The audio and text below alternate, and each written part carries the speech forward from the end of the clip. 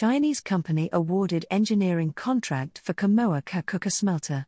TSX-listed Ivanhoe Mines Kamoa-Copper subsidiary has awarded China Nerin Engineering the basic engineering contract for the planned, direct-to-blister flash smelter at the Kamoa-Kakuka copper complex that will incorporate leading-edge technology, supplied by Metso Outotec, and have a nameplate capacity of 500,000 Ty of about 99% pure blister copper.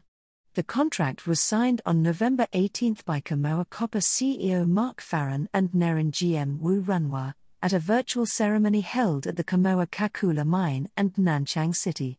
The planned Kamoa-Kakuka smelter is to be built adjacent to the Phase 1 and Phase 2 concentrator plants and is designed to use technology supplied by Metso Outotec and to meet the International Finance Corporation's (IFC's) emissions standards. The smelter has been sized to process the majority of the copper concentrate forecast to be produced by Kamoa-Kakuka's Phase 1, Phase 2 and Phase 3 concentrators.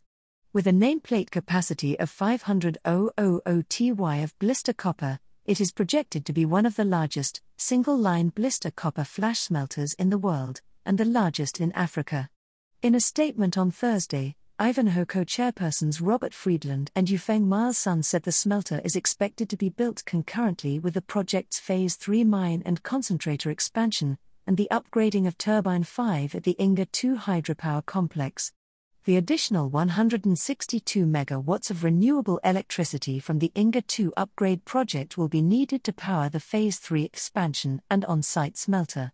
The next stages in the smelter project development will be the completion of basic engineering, which is expected to take about 7 months, and the ordering of the long lead equipment, followed by earthworks which are expected to start in the second quarter of 2022.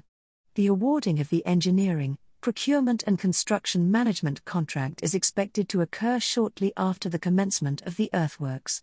The overall execution timeline will be dictated by the basic engineering, but is expected to be about 3 years, with an expected capital cost in the region of $700 million for the enlarged smelter, and it will be financed with cash flows from Kamoa-Kakuka.